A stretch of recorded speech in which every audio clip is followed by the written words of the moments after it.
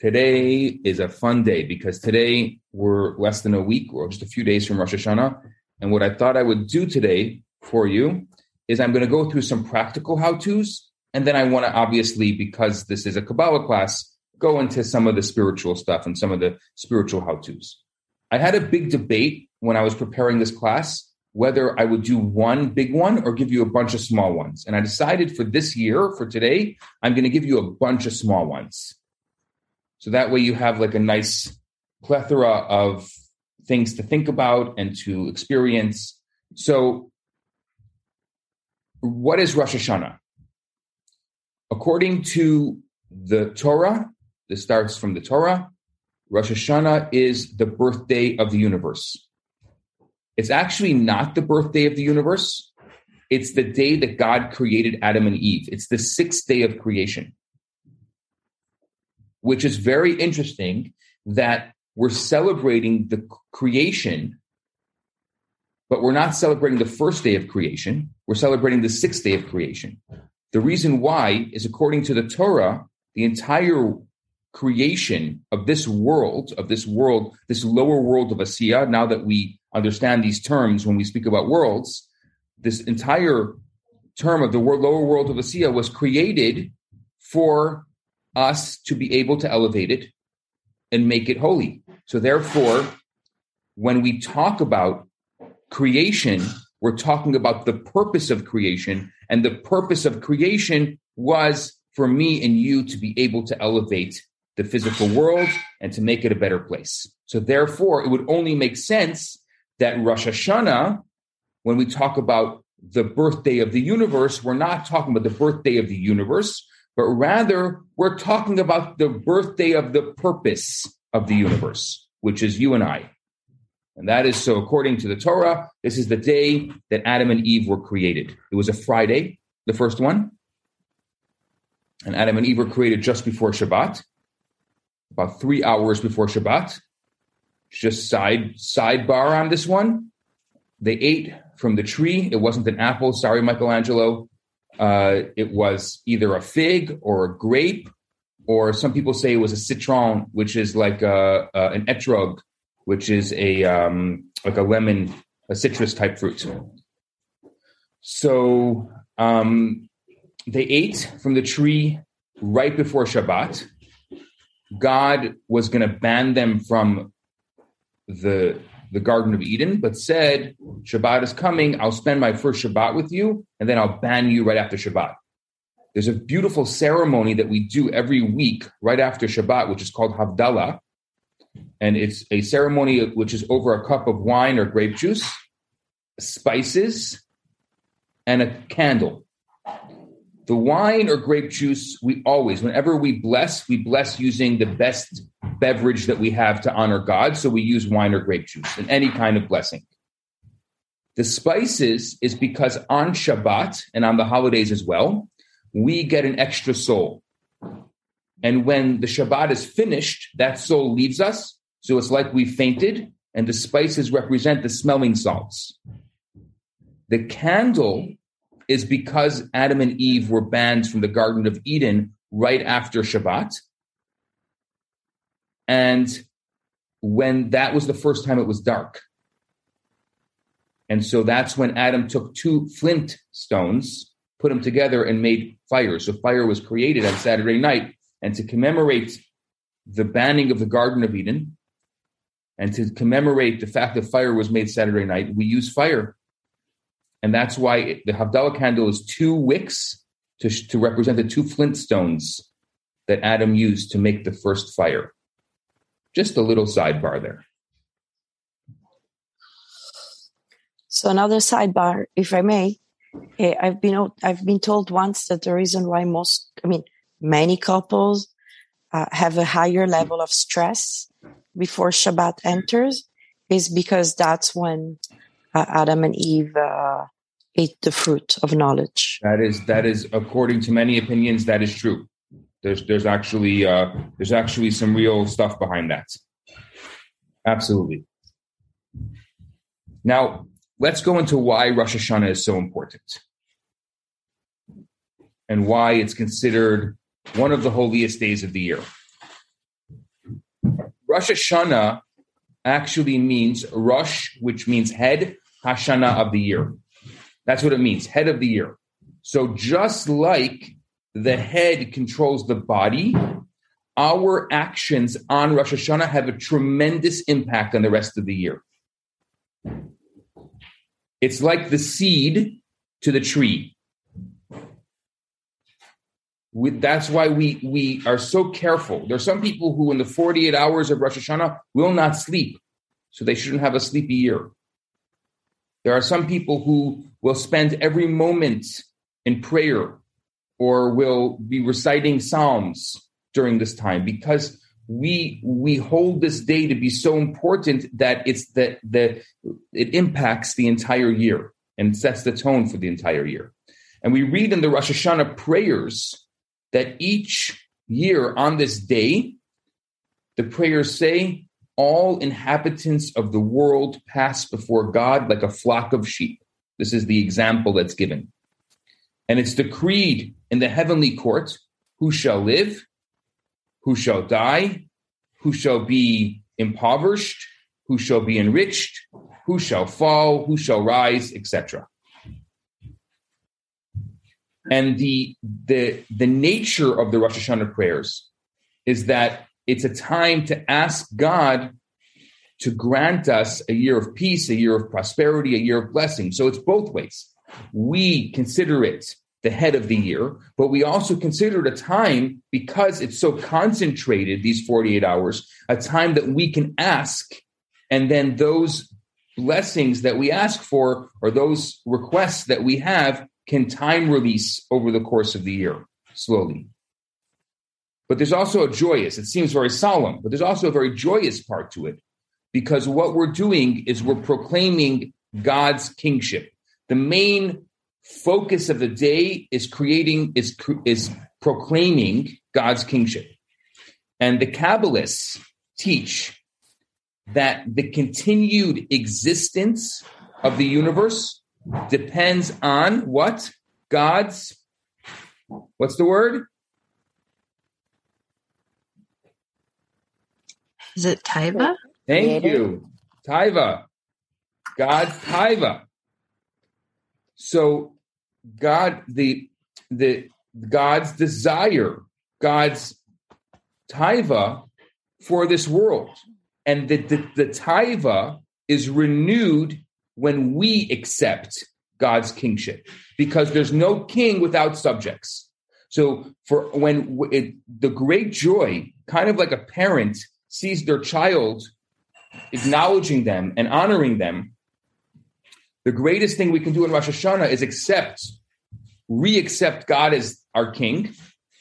And as a result of that, God says, "Oh, now I'm a king." I mean, could you imagine a king without a people? What kind of king are you? You're a king of one. It's like the guy that walks down the street and says, "I'm the king of the world." Yeah, right. You too.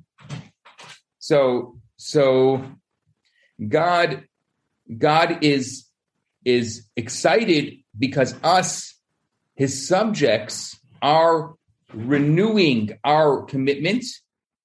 And then that taiva gets filled for God, because the purpose for God creating the world was for the subjects who have free choice to acknowledge him. That was the entire purpose for creation. God had a taiva to have you and I in this world, give us free choice that we can say God doesn't even exist. And we making that free choice to acknowledge God's existence was the entire purpose for creating the world. And we can complete that just by accepting God's kingship on Rosh Hashanah.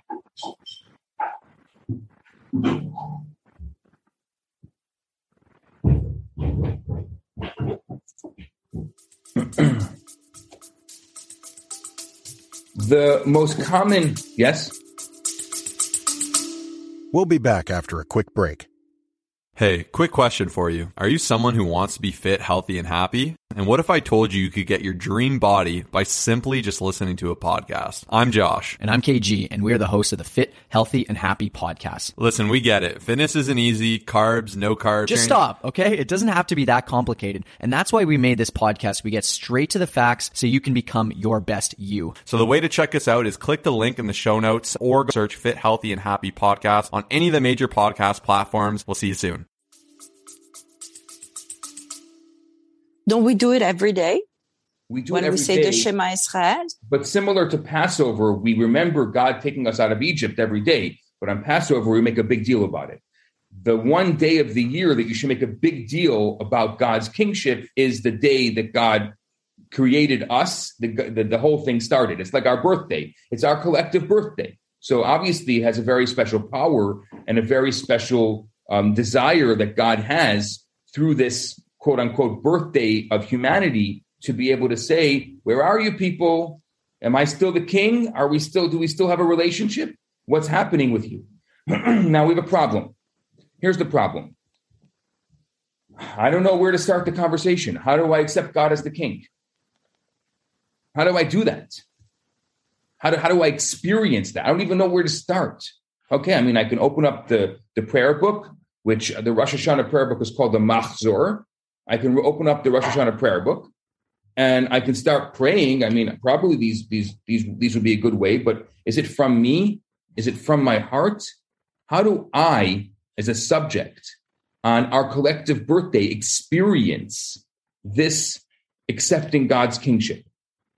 So the example that the Baal Shem Tov gave is a story I've shared with you before, one of my favorite stories when it comes to Rosh Hashanah, and that is, there was one year that a child who had grown up in the forest ventured his way into the synagogue of the Baal Shem Tov.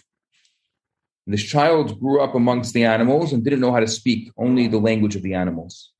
Walked into the Rosh Hashanah, and obviously in the Baal Shem Tov synagogue, there was a certain feel of fervor and experience and excitement and connection that was happening during the prayers. And the kid felt it. He felt the emotional feeling that people were doing. And so he started saying whatever he knew how to say. He didn't know how to say words. He only knew how to say the sounds of the animals. So with a loud voice, in the middle of the congregation, in the middle of the prayer, starts screaming, kukariku, the sound of the rooster, or moo, the sound of the cow, or beh, the sound of the goat. And he was screaming it. And people are looking at him, obviously. All of a sudden, they're in their fervor. They're saying their prayers, and they're looking at, what's this kid screaming? You're disturbing our prayers. And people started hushing him to the point where he started screaming more, and he's screaming to the whole community. It's quiet. And he got very nervous, the kid, and ran out of the synagogue. And while the community was quiet, the Baal Shem Tov looked at them and said, I want to tell you, this year, our community, with all the fervor we had, with all the prayers that we know, with everything that we've done, we could not break through the gates of heaven, all of us. This child coming in, and the innocence of this child, and the sounds this child knew how to make, broke through the gates of heaven for all of us this year. And so that's where I love this story, because that's how we explain the shofar. There is one biblical commandment of Rosh Hashanah, and that is hearing the sounding of the shofar. The prayers are all beautiful. Accepting God as a king, it's all beautiful. But there's a biblical commandment of actually hearing 30 blasts of Tekiah, Shavarim, Trua. Display number 1, Alexandra. Exhibit A, shofar. And that hearing the sounding of the shofar in a particular order of Tekiah, Shavarim, and Trua, in 30 different blasts, making a blessing on it, this is the one biblical commandment. It says in the Torah that we should hear the Trua. It's called Yom Trua, the day of the blowing of the shofar. And so if there's nothing else you do on Rosh Hashanah, briskets are all wonderful. We love briskets. Tradition is tradition. But the one thing that is so important, that is crucial on the day of Rosh Hashanah, is hearing the blowing of the shofar. Why? Because like this child, we don't have the ability to truly have that. I mean, some of us do, but most of us, even if we think we do, does God listen? Does God hear us? Do we know the sounds? Do we know what's to say? But everyone knows the sound of the shofar is the representation of our cry. There's 3 different cries. There's the long, the tekiah cry, doo, the shavarim, doo, doo, doo, and the trua, doo, doo, doo, doo, doo, doo. There are 3 different cries. And that is representation when we hear it. I mean, I'm sure you've heard it in your life. If you have, you know the emotional feeling of this cry of the shofar. When we hear the shofar, there's an emotional feeling. This is our child it's like the child making the animal sounds. We say, God, I don't know what to say to you. I don't know the words. I can try. I can open the machzor. I know that it's here. There's a book. I don't know if this is going to be my heart connecting to you. But I can tell you one thing. This is what I know how to do. And when I hear the shofar, this is our ability. It's truly us saying, we have a relationship with you, God. We connect with you in the most truest, simplest, purest sense of the word connection. In the synagogue, on Rosh Hashanah, we have a tradition of blowing 100 blasts over the course of the whole prayer.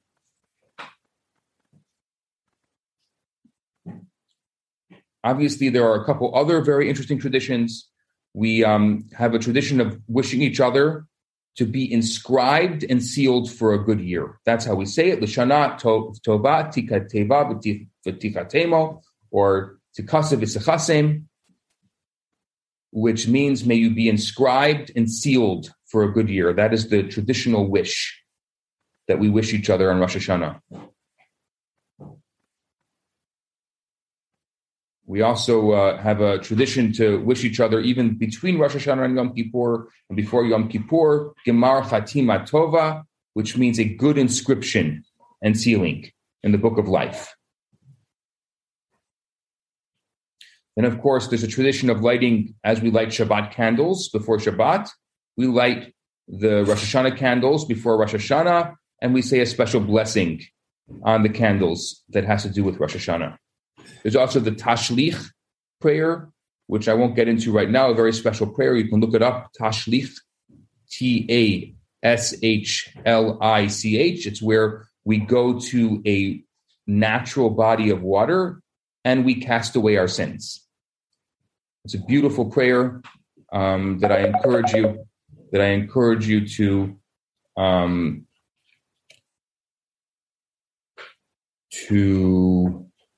look into. Now, on the Rosh Hashanah day, most of our day we spend in the synagogue. We pray that God grant us and God grant all of his creations a sweet new year. There's an evening prayer and there's a morning prayer. They're a little bit longer than the regular prayers and a little bit longer than even the Shabbat prayers because we add different things that have specifically to do. I'm not going to go into all the different prayers. There's 3, just to give you a basic outline, there's 3 basic elements of the Rosh Hashanah prayer. It's Malchiot. It is coronating God as the king. Shofrot, that simple, pure sound of the shofar. And then Zichronot, the remembrance of this day and the special connection that we have. And obviously, as per every good Jewish holiday, we have a tradition to eat particular foods. For example, a round challah. Why? Because the round represents a circle of life. And we dip it in honey. Specifically honey, because we want to represent the challah dipped in honey represents us wanting to have a sweet new year like the sweet honey. We also dip an apple in honey. Take apple, we dip it in honey, and we say May it be your will to renew us for a good and sweet year. Some people have a tradition of eating a head of a fish or a head of a ram. And the idea behind that is we want to express that we should be a head and not a tail. Other people have a tradition of eating a pomegranate because we say with the pomegranate that our merits should be many, like the seeds of the pomegranate. There's also the mitzvot. They have the same number of seeds as the mitzvot. Yeah, I love to say that, but of course, my children are literalists, and my children have spent the time counting the seeds of their pomegranates, and so it's not true. It's not true. And so, but I like that. But there is a tradition that our merits be like the seeds of the pomegranates. There are still many hundreds of seeds in each pomegranate, and I think that's a very beautiful tradition, even though it doesn't count up to 613. I'm sorry. Also, there's different traditions depending on where you come from of having sweet dishes, to specifically have sweet dishes and not salty or savory dishes, but to have sweet dishes. Again, all of these things, some people have a tradition of not having any vinegar or any sharp foods, no horseradish, nothing sharp, because they don't want a bitter year, but rather they want a sweet year. We also have a tradition as far as new is that we try to find a fruit that we haven't had this year, a new fruit, a fruit that we have not consumed this year. And the idea is that we want to say, this is new, like dear God, this is something new. And we make a special blessing on it, thanking God for giving us a new fruit.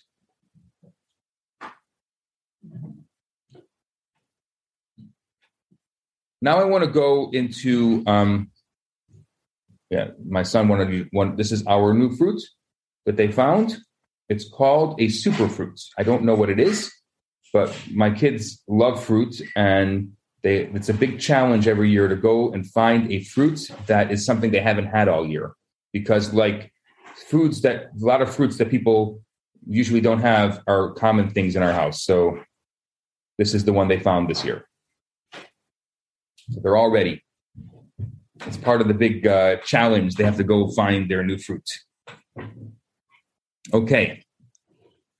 Now, questions. This is the first half of my class today, which is the practical and how-tos. I'm giving you a bit of an overview. I'm sure there's a lot more we can do, but questions. Yes, Kelsey. I just want to clarify that these are traditions mostly that we've gone over, and then that hearing the shofar is biblical. The only biblical commandment on Rosh Hashanah is the hearing of the shofar. Everything else is tradition. Okay. As far as that goes, do you have to find a synagogue to do that? Or is there like a resource to hear that on your own, I guess? You don't have to hear it in a synagogue. Like even here in our community, we have set up that every park in the area at one point throughout the day is going to have a shofar blowing in the park. And many communities have that now. You should look and see if there's a shofar in a park near you. If you need help, I can try to see if I can find out if there's one near you. Okay. And then we're actually probably going to go to the lake that weekend. And so as far as like saying a prayer over a body of natural water, does it have to be on Monday, or can it be like on Sunday? We'll be back after a quick break. Are you tired of swiping right on every dating app out there and still getting nowhere? Are you convinced that you'll forever be alone, surrounded by nothing but cats and empty takeout containers? Hi, I'm Aliza Ben Shalom, the host of the new show, Jewish Matchmaking, which you can find on Netflix. And I'm the love rabbi, Rabbi Yisrael Bernath, and we're inviting you to join us for Matchmaker. Each week, we'll answer one of your pressing relationship questions, from how to get over your ex to how to deal with your partner's annoying habits. So if you're ready to laugh, cry, or maybe even find love, then tune in to Matchmaker, and it's available now, wherever you listen to your podcasts.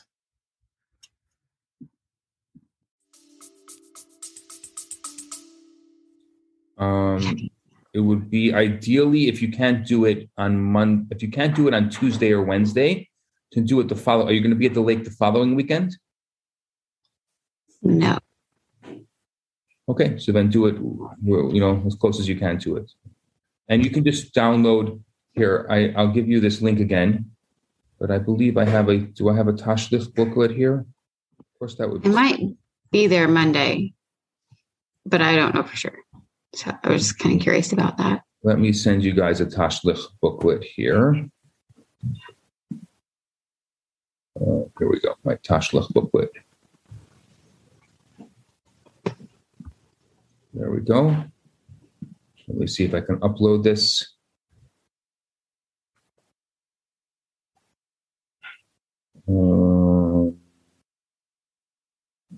Where's the chat? Oh, chat. Let's see if this works. It's a small prayer. It's not very long. And this is in Hebrew and in English. There's your Tashlich booklet. You can download that booklet.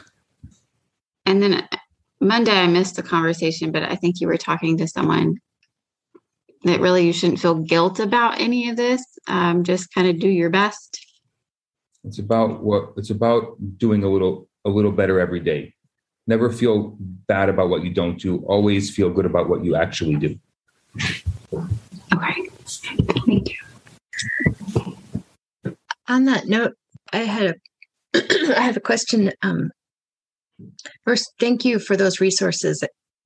I've been looking through all the resources you offered for doing the ceremonies and such on the high holidays. It's really helpful. And this is what Kelsey. This is what Celeste is talking about. If anyone didn't see this, I literally put together all the resources. You have a machzor. There's an actual prayer book that I made that gives you. Sorry, Celeste, to interrupt you. I just want to give you click on that link. The machzor is the actual prayer book. I also put together a follow along guide, which is my if you actually can use it, it's like a prayer book itself that you can use that has transliterated prayers in Hebrew and in English. There's a dinner companion that can help you like do a traditional Rosh Hashanah dinner. There's also the Kavana cards, which is really cool. It's like some cards that I had made that kind of give you like a little bit of like some spiritual introspection. And then there's a bunch of Yom Kippur stuff there also. So you're welcome to take advantage of all those fun resources. Thank you. It's so helpful, so very helpful. And my question would be, to Kelsey's point, I believe that we as a people are resourceful. And sometimes, for instance, I'm going to be in the mountains and I can't really have an open flame burning.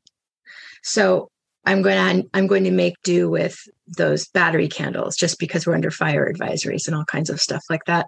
And then I don't have a body of water up there, but I know where our groundwater is, where our well is. So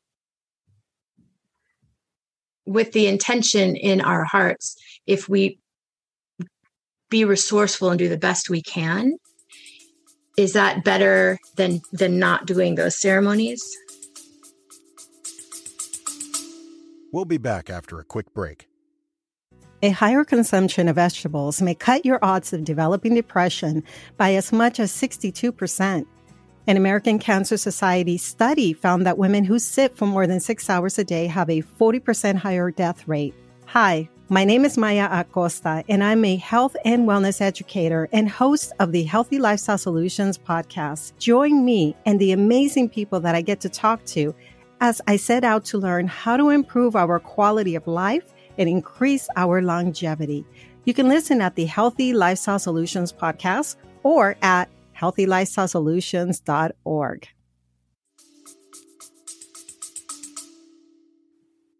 I think just do the best you can. I think there's no such thing as better or worse or, just be. Okay. You know, So, we somehow we get so caught up in everything we're not doing and everything we should be doing and everything we should be doing right that we just get scared to even do anything. So whatever you do and however you celebrate is better than what you did last year, and that is good. okay. You're So don't overthink it. And God be willing, you have many more Rosh Hashanahs to live. So you can do a little better every year. Something else that you can add to it. And maybe at a future Rosh Hashanah, you'll have another opportunity. So just the idea is at least acknowledging that this is a special day and doing something to acknowledge that, even if it just means smoking your brisket and saying, God, thank you for this wonderful brisket. Happy Rosh Hashanah, everybody. L'chaim. That means that it was more of a mindful day than you did last year.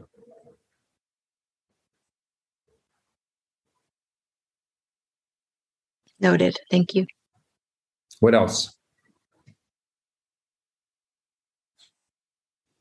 I have a question. It's kind of along the lines of what we were talking about before, but if the idea is that this is the seed for the rest of the year, on a certain level, that kind of stresses me out because you never know what's going to happen on any particular day. But I feel like I've learned at some point that there are other opportunities throughout the year to kind of tap into the energy or kind of not a redo, but just have another opportunity to get those blessings that you might have missed during the high holidays. Is that right? What I would say is that it definitely is an opportune time. I generally don't like focusing on that element of it. It's not something that really resonates with me personally, but it is an opportune time. How about instead of using the negativity of, oh, you know, how that's a tone, but saying that it's an opportune time. It's a special time for us to be able to get blessing and to ask and to be. There's certain times of the year. Every day is a wonderful day to pray, but there are certain days that are more special than others. And this is one of those days. And there's other days throughout the year that are special, but this one has a unique feel to it. Thank you. I'd rather focus on the positive and the negative, because I think that we get so anxious. Oh my gosh. You know, there are some people who really take it to such a level that like you can't talk to them on this day because that doesn't make any sense to me. That's not, anything can be taken to the extreme, and I don't know if that's going to help anybody taking things to the extreme like that. My humble opinion. Any other questions before we move on? Okay. So that was, again, the practical how-tos. Pick one of them, pick two of them, pick none of them. Whatever you do is fantastic. Now I want to go to some more spiritual things to think about, things to contemplate. So what I said before is that Rosh Hashanah is the day that God realized the purpose of creation by creating Adam and Eve. Human beings, by creating you and me with free choice to be able to choose God. So my first spiritual kind of contemplation or meditation for you is to seek purpose in our world, because that's the day in which God fulfilled the purpose in this world.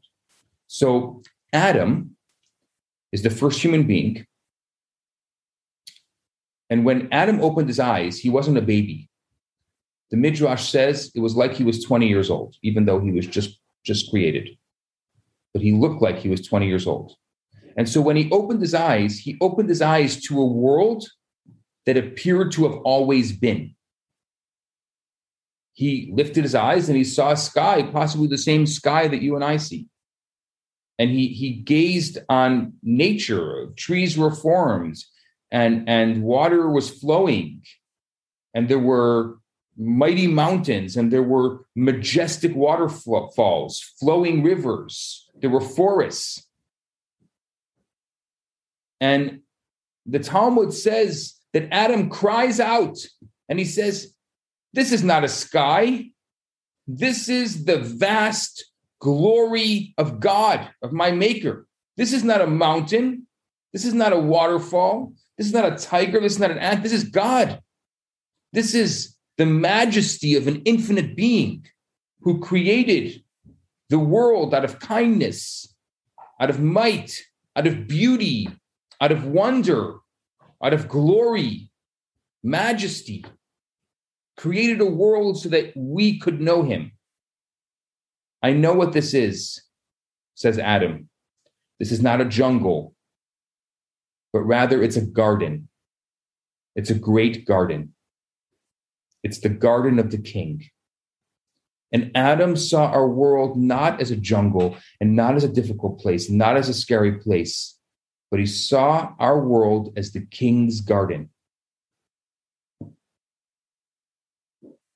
And Adam implored us to look around, and whenever things are rough, whenever things are tough, whenever we're having a hard time, to think this is God's garden. How beautiful, how majestic, how wonderful.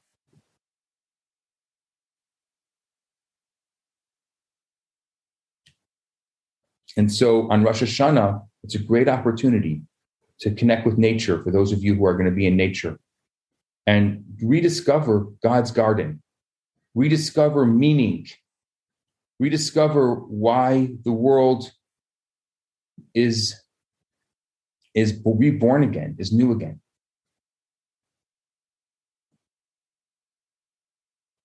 That's my first thought for you. God's garden.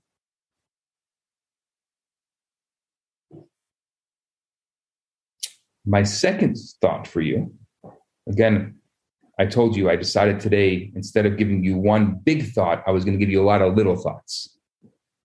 So my second thought for you is that for the soul, this is the day of the year. There's a book called Sefer Yetzirah. According to most opinions, Adam wrote this book. We have it. It's a book of Kabbalah that was written by Adam.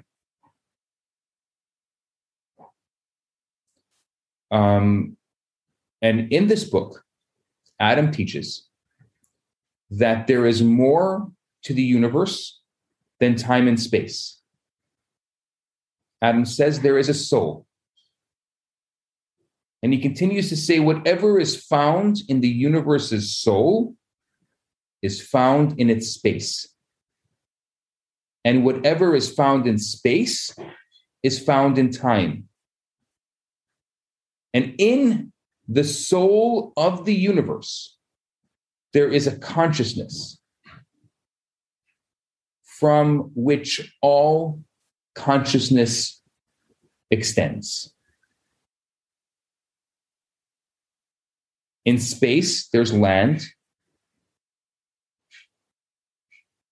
but then there's the land of Israel, he says, which is a space from where all space is nurtured. And in time, there's all days, but then there's Rosh Hashanah, a time from which all time is renewed. So my gift to you in the second thought is that Rosh Hashanah is a time from which all time is renewed.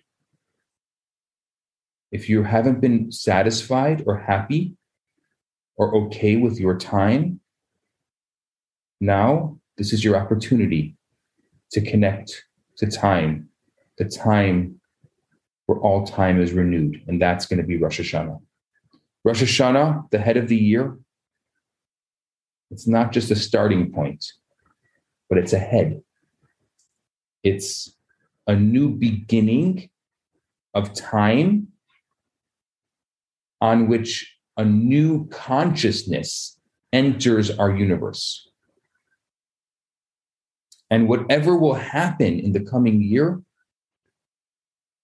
we have the ability to use the time of Rosh Hashanah like conception. We can conceive a new year during this time.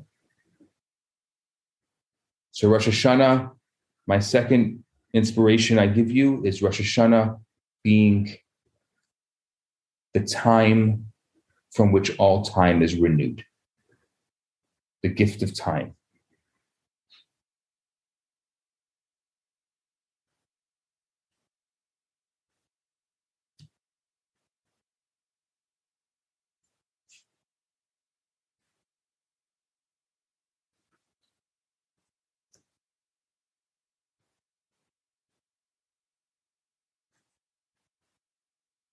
Next, ready for number 3? We're good so far? Okay.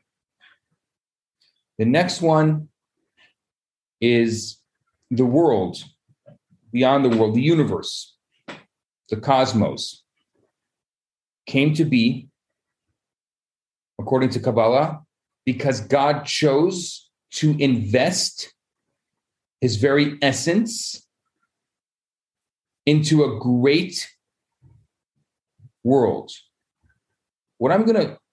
In this thought, I'm going to call the world a great drama. Why a great drama? Because it's a drama of a lowly world becoming home for an infinite God. It's the marriage of two opposites. It's a fusion of finite and infinite. It's a fusion of light and dark. It's a fusion of heaven and earth. And we have the opportunity to be the players in that drama. I'll call us the cosmic matchmakers. With every action, we have the power to unite, to marry our physical world with an infinite God. It's only us, you and I, human beings, that can fuse the finite and the infinite. It's only us that can differentiate light and dark, that can bring heaven down to earth, and earth becoming elevated. We have the ability to elevate physical things. Long ago, this was just a tree. Now it's turned into a prayer book. When I use it, or when someone uses it, this particular book becomes elevated. The tree now becomes elevated. Only us, we have the ability to elevate the finite world and make it infinite. That's what God wants us to do. And so therefore, that's the drama, the fusion of two opposites. And that's our purpose. And that's why sometimes we look at it as a dichotomy. I like to choose to look at it as the fusion of two opposites. And so when I am faced with something that's dichotomous, I say, this is not going to unbalance me. This is giving me the opportunity to fuse two opposites. And that's why God made me. Only I can do that. No other species can do that. Only I can do that. And that's my number 3 for you.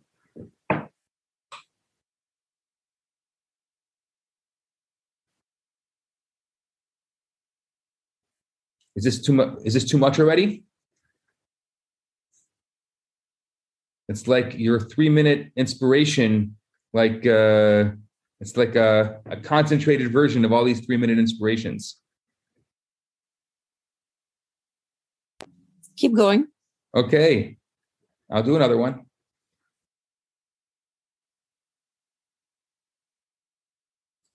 My next one, my number 4 is, I'll tell you how I've thought about it. This is how I've meditated it. And I'll explain it once I say the statement. The meditation is, the past is defined by the arrow of its future. I'll explain it in a second. I'll say it again. the past is defined by the arrow of its future. So what I mean is more than Rosh Hashanah is about God, it's about us. God created the world, and it's true that that creation started 6 days before Rosh Hashanah, and then Adam and Eve were created on Rosh Hashanah. But it's us, it's you and me, we drive it to its destiny. Another way that we call Rosh Hashanah is we call it the beginning of your works. So even though Rosh Hashanah is not actually the anniversary of the creation of the universe, and it's really just the anniversary of creating Adam and Eve, it's the true beginning, because all time begins on Rosh Hashanah. Because on Rosh Hashanah, more than any other day, we are empowered to switch tracks, to transform our destiny and possibly the destiny of all creation. Through us, the bitter darkness that shrouded truth, the bitter darkness that shrouded goodness, has the ability to become a flaming torch of light. Everything in life can be defined by its destiny. So even the past is redefined by the arrow of its future. The very existence of that time that held that past has the ability to be recreated once it achieves its hidden destiny. And that's a destiny that only you and I can reveal. And really, in my humble opinion, that's all that matters. So when I said before, this is the first day of all time, that must mean that it's the first day of all time, which means all time present, all time future, and all time past. And so I'll restate my little meditation. Again, the past is defined by the arrow of its future, which is created today. So we say Hayom, Rosh Hashanah, meaning today, that we have the ability to define our past and change our past by pointing the arrow in the right direction. So I'm sorry, Freud. I love my inner child, but I love my future more.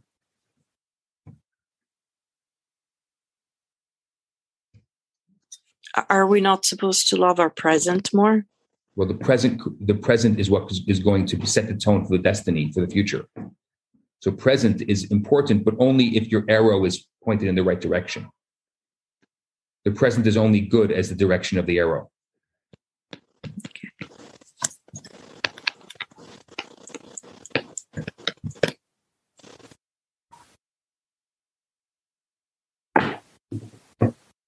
How's that for a number 4?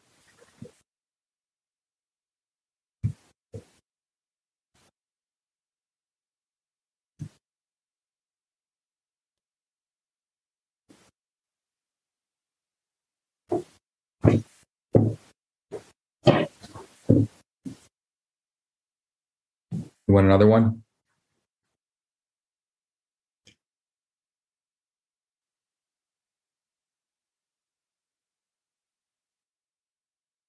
Kelsey has a question. Oh, Kelsey. Just comment. Yeah. Sorry. I was just saying that consciousness and action are like so important because of this. Sorry, can you say that again? I missed that. I was just commenting that this is why consciousness and action is so important, so that we set the trajectory for the future in the way that it needs to go. Absolutely. Absolutely. That's great.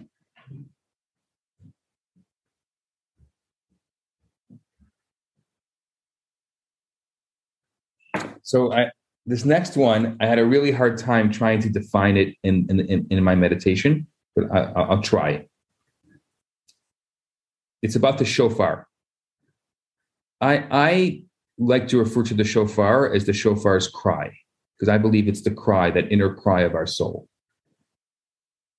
And we know Rosh Hashanah, the entire universe is reborn.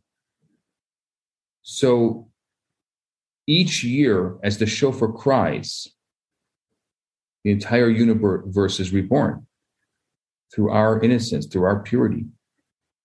If it's reborn, then we must be the midwives. I'll explain that. Every year, the Talmud says, with the cry of the shofar, the entire universe is reborn. And so at that time, with our resolutions, with our prayers, we hold an awesome, in the literal sense, an awesome power. So to determine what sort of child, in the metaphor, this newborn year should be, how this child, this new year will take its first breaths, how it's going to struggle to its feet, how it's going to carry us through life for the next 12 months. It's only once a year. Also, by the way, just so you know, at every new moon, in a smaller way, the month is renewed. But this is like the height. By the way, there's always a full moon on Rosh Hashanah, right?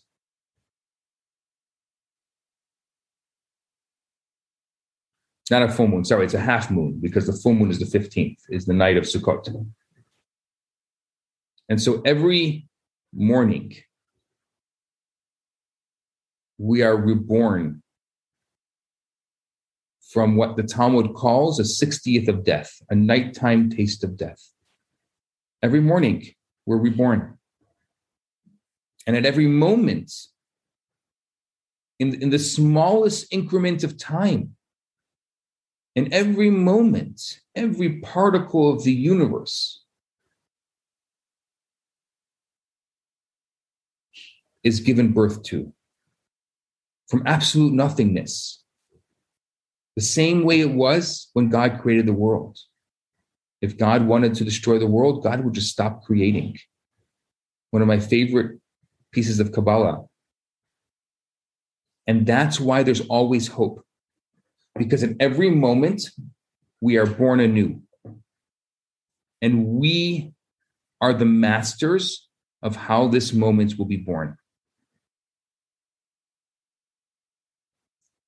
So my number 5 is, we are the midwives of our lives.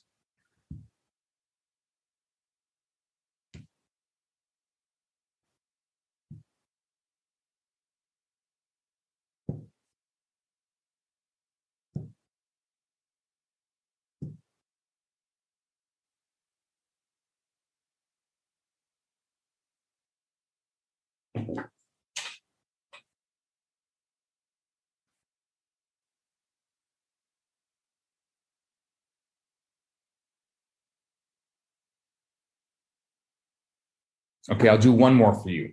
One more. I'm sorry for those of you who won't be with me in person on Rosh Hashanah, but for those of you who will be with me in person, I have a lot of these, and I'm going to be sharing a lot of these throughout the Rosh Hashanah prayers. I wrote, at this point, I've written 14. I'm probably going to get to about 30. I'm hoping by the time I'm done. So my goal is to kind of use them as short meditations throughout the prayer. This is one of my favorite ones. This last one I'm going to do for today. I'm calling it Editing the Past.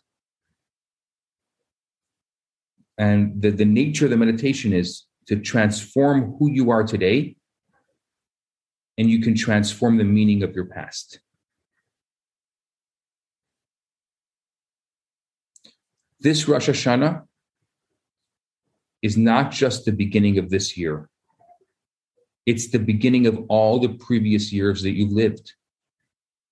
Now you're going to look at me and say, that's beautiful, but how can that be? How did this Rosh Hashanah become the beginning of all the years I lived? Because it's on this day that you are empowered to reach back in time and adjust the meaning of all that has passed. And it's true that God is the author, but God has assigned us as the editors. We adapt the storyline. We transform the plot. We are the editors. We adapt the storyline and we transform the plot. By transforming who we are today, we have the ability to rewrite our own past and to write a whole new future. And one of the great things that we can do as we meditate on Rosh Hashanah, and we have an extra power to do this, is to be the editors of our lives, to create a new narrative. And that's why I say that it's not just the Rosh Hashanah at the beginning of this year, but it's the beginning of all previous years. Yes. Why would we want to change the past? Sometimes we do, sometimes we don't. But we can be the editors. Who said we're going to change it? We're just going to edit it. The only value, the value I could see in that is to review our emotions about past events, but it's not like we can change what we've said or what we've done. I'll remind you, when I went to Pnina Shram, who was the professor of storytelling at NYU that I had met, and I asked her, what's the secret of storytelling? And she smiled and said, stories don't exist. They're just a series of events that a storyteller puts together. That's what I'm talking about. I'm talking about the narrative. You can edit the narrative. The story that you tell yourself about yourself.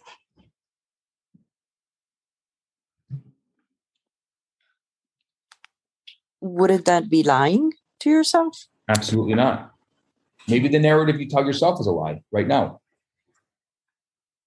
It's a perspective change. Yeah. I had read many years ago that everything in life is a happening. And it's only the values we attribute to it that make it bad or wrong or good. And therefore, when you take anything that you perceive to have been bad as a happening in your life, you can use that to decide whether or not you're going to keep the societal value or your personal value on it, or to release it so that you can then be released from it. But more in the tune of Rosh Hashanah, I see this year that it's more about all the years combined to make you who you are and what you have become. And so all those things that you lived brought you to where you are. So that too is reframing it. I agree with you. That's why I wouldn't change my narrative.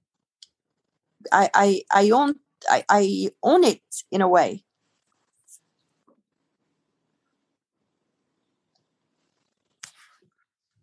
That sometimes God gives us lots of different trials that they're just there to teach, I think.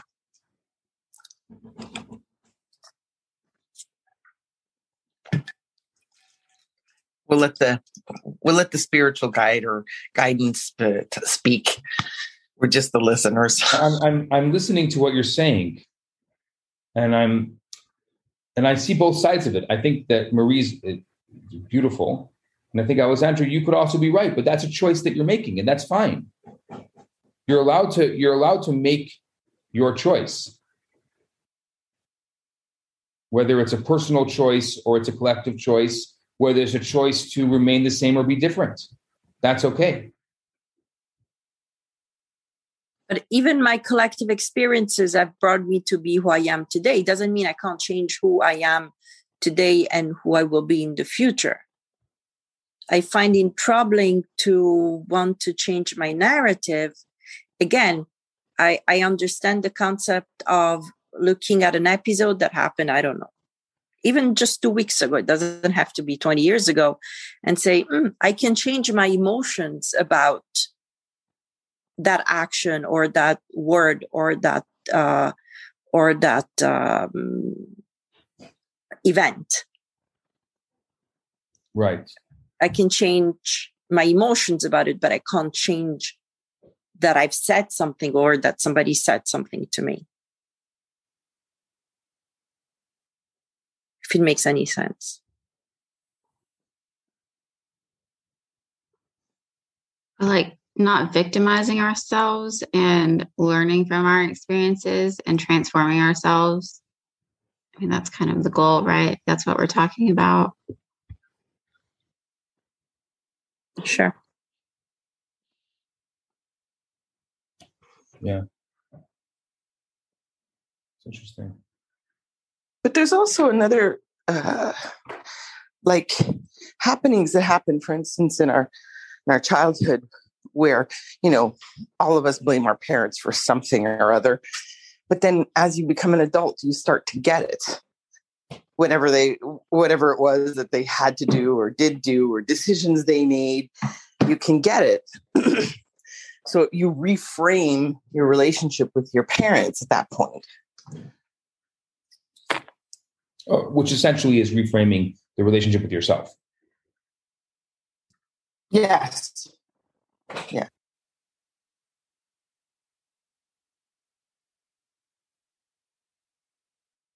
So, what are you taking out of today? What's your meditation? What are you taking into Rosh Hashanah with you? Kelsey, why don't you start? Well, there's a lot, I feel like. I think one thing is like, we're so small in one hand, kind of insignificant, but on the other, we're extremely important to creation and we're the purpose. And so that's kind of a humbling and sobering thought to think about. And just trying to step into this because this is very new for me. And to just focus on everything, all your little meditations.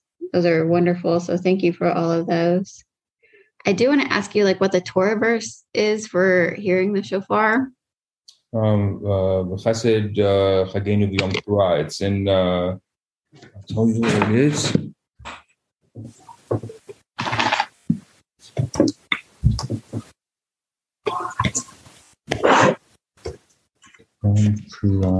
Kodesh. You should know this offhand. It's in Leviticus 23:27. Okay, thank you. And then I really like that God is our author and we are the editors. That's a nice concept to be able to verbalize. Should I pass it on? Yeah, you can pass it on. Absolutely. How about Jill? You have been kind of quiet today. Yes, I'm in the center of my house. That's why. But this has been really a fascinating class today. Earlier, someone, a rabbi or somebody else mentioned that often on Fridays, just before the Shabbat, there's more tension. And I'm wondering if that's the same as at the end of the year, that we feel more angst, more animal soul coming in, more like, I can't do it. I can't, I'm not good enough. And kind of, I mean, is that accurate as to how that happens? Yeah. Because that's how I've been feeling. And this, reframe the past has been, which I've been doing a lot, but I think just being aware of, this is angst that's coming up that's not necessarily of me. It's outside of me. And it's kind of, you said in a class and at a time where when we start to learn more and grow, there's going to be that opposing force of like, no, don't go there. That's where the real tension is, right? That's what it's supposed to be. Yeah. There has to be tension. Otherwise, the growth won't happen. Yeah. So this has just today and some of these tools and meditations, I think will help me deal with some of that tension. So I appreciate that. How about we go to Jen? So I love the idea of the past is defined by the arrow of its future. And Celeste, I happened to see the message on your sweatshirt, which I think is really cool. I think it says strength has a greater purpose. I love that. I absolutely love that. And that totally ties in with what we're talking about today. So I'll pass to Celeste since I just put her on the spot. Yes. Jen, I wear this shirt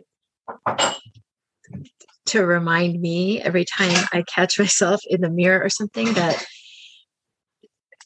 strength is something I aspire to, but not like this kind of strength anymore. Very different. Very different. Thank you.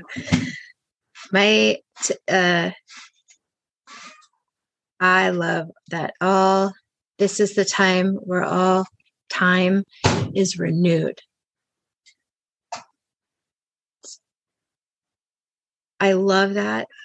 I remember having a conversation with my best friend who passed away a couple years ago. We were talking about, it was something really just mundane. I think I was coming off of sugar, something like that. And he was like, oh, just start tomorrow. And I remember looking at him and saying, there is no tomorrow, because tomorrow is right now. I mean, every second that I'm here is a tomorrow. So that put kind of a much more elegant way to explain what I was trying to impart to my friend. And then this idea of the past is defined by its arrow of the future.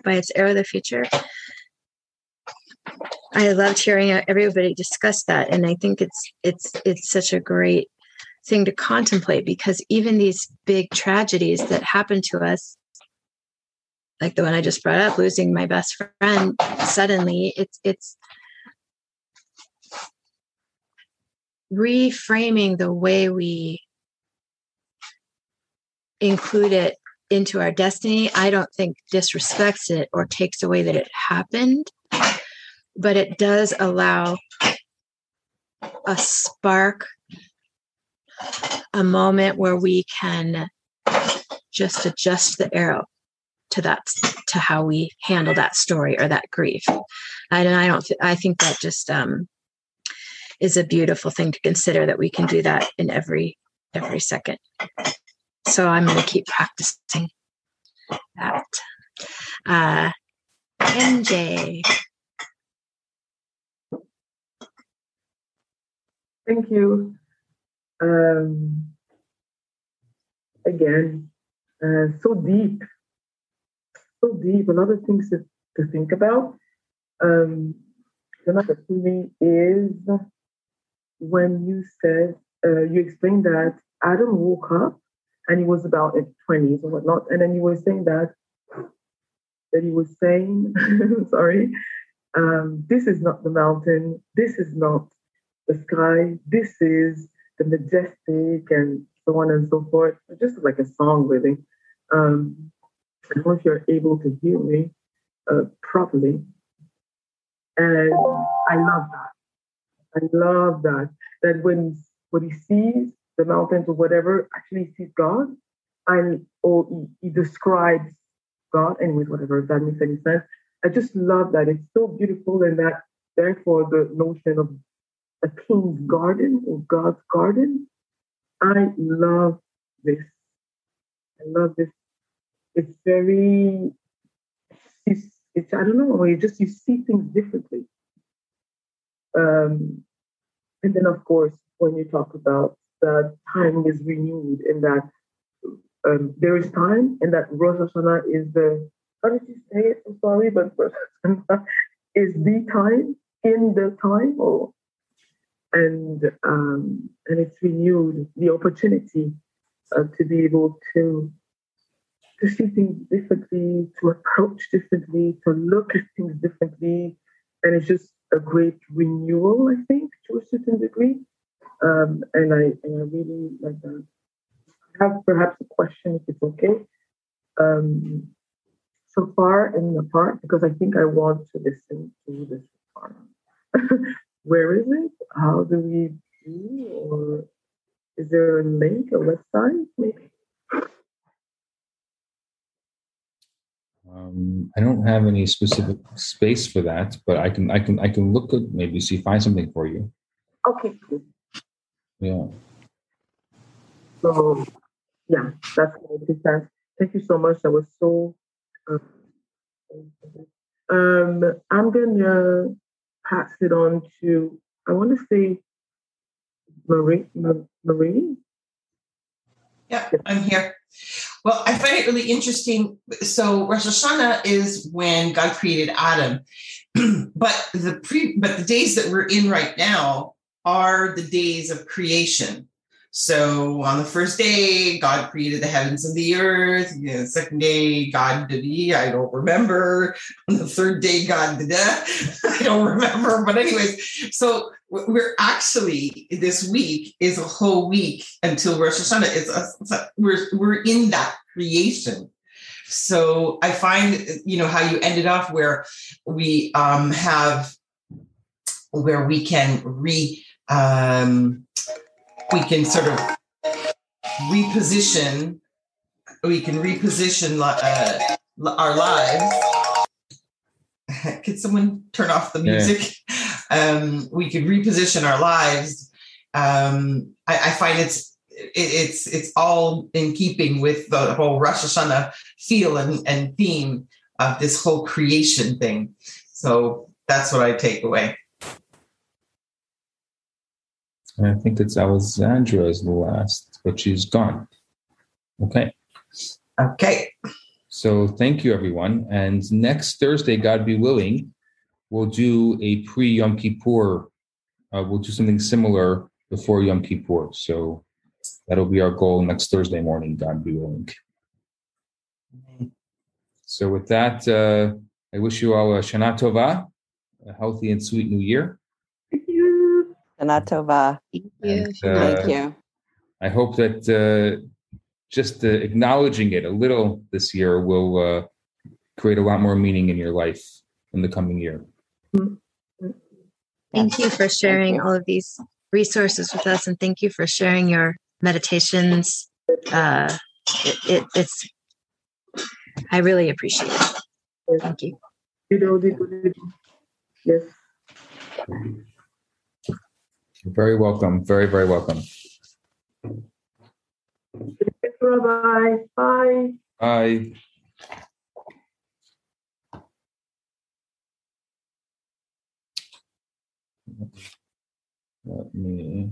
Hi, Rabbi Bernath here. I have some great news for you. My popular 4-week course, Kabbalah for Everyone, is available right now for free for the next 50 people who download it. All you have to do is go to www.theloverabbi.com, scroll to the bottom of the page, and you're going to see the download button right there. In this course, I talk about the Kabbalistic secrets to relationships, to wealth, to happiness, and balance. This special offer has been dedicated in loving memory of Ellie Dorfman. I look forward to hearing from you and hope you enjoy the course. Now on to today's episode.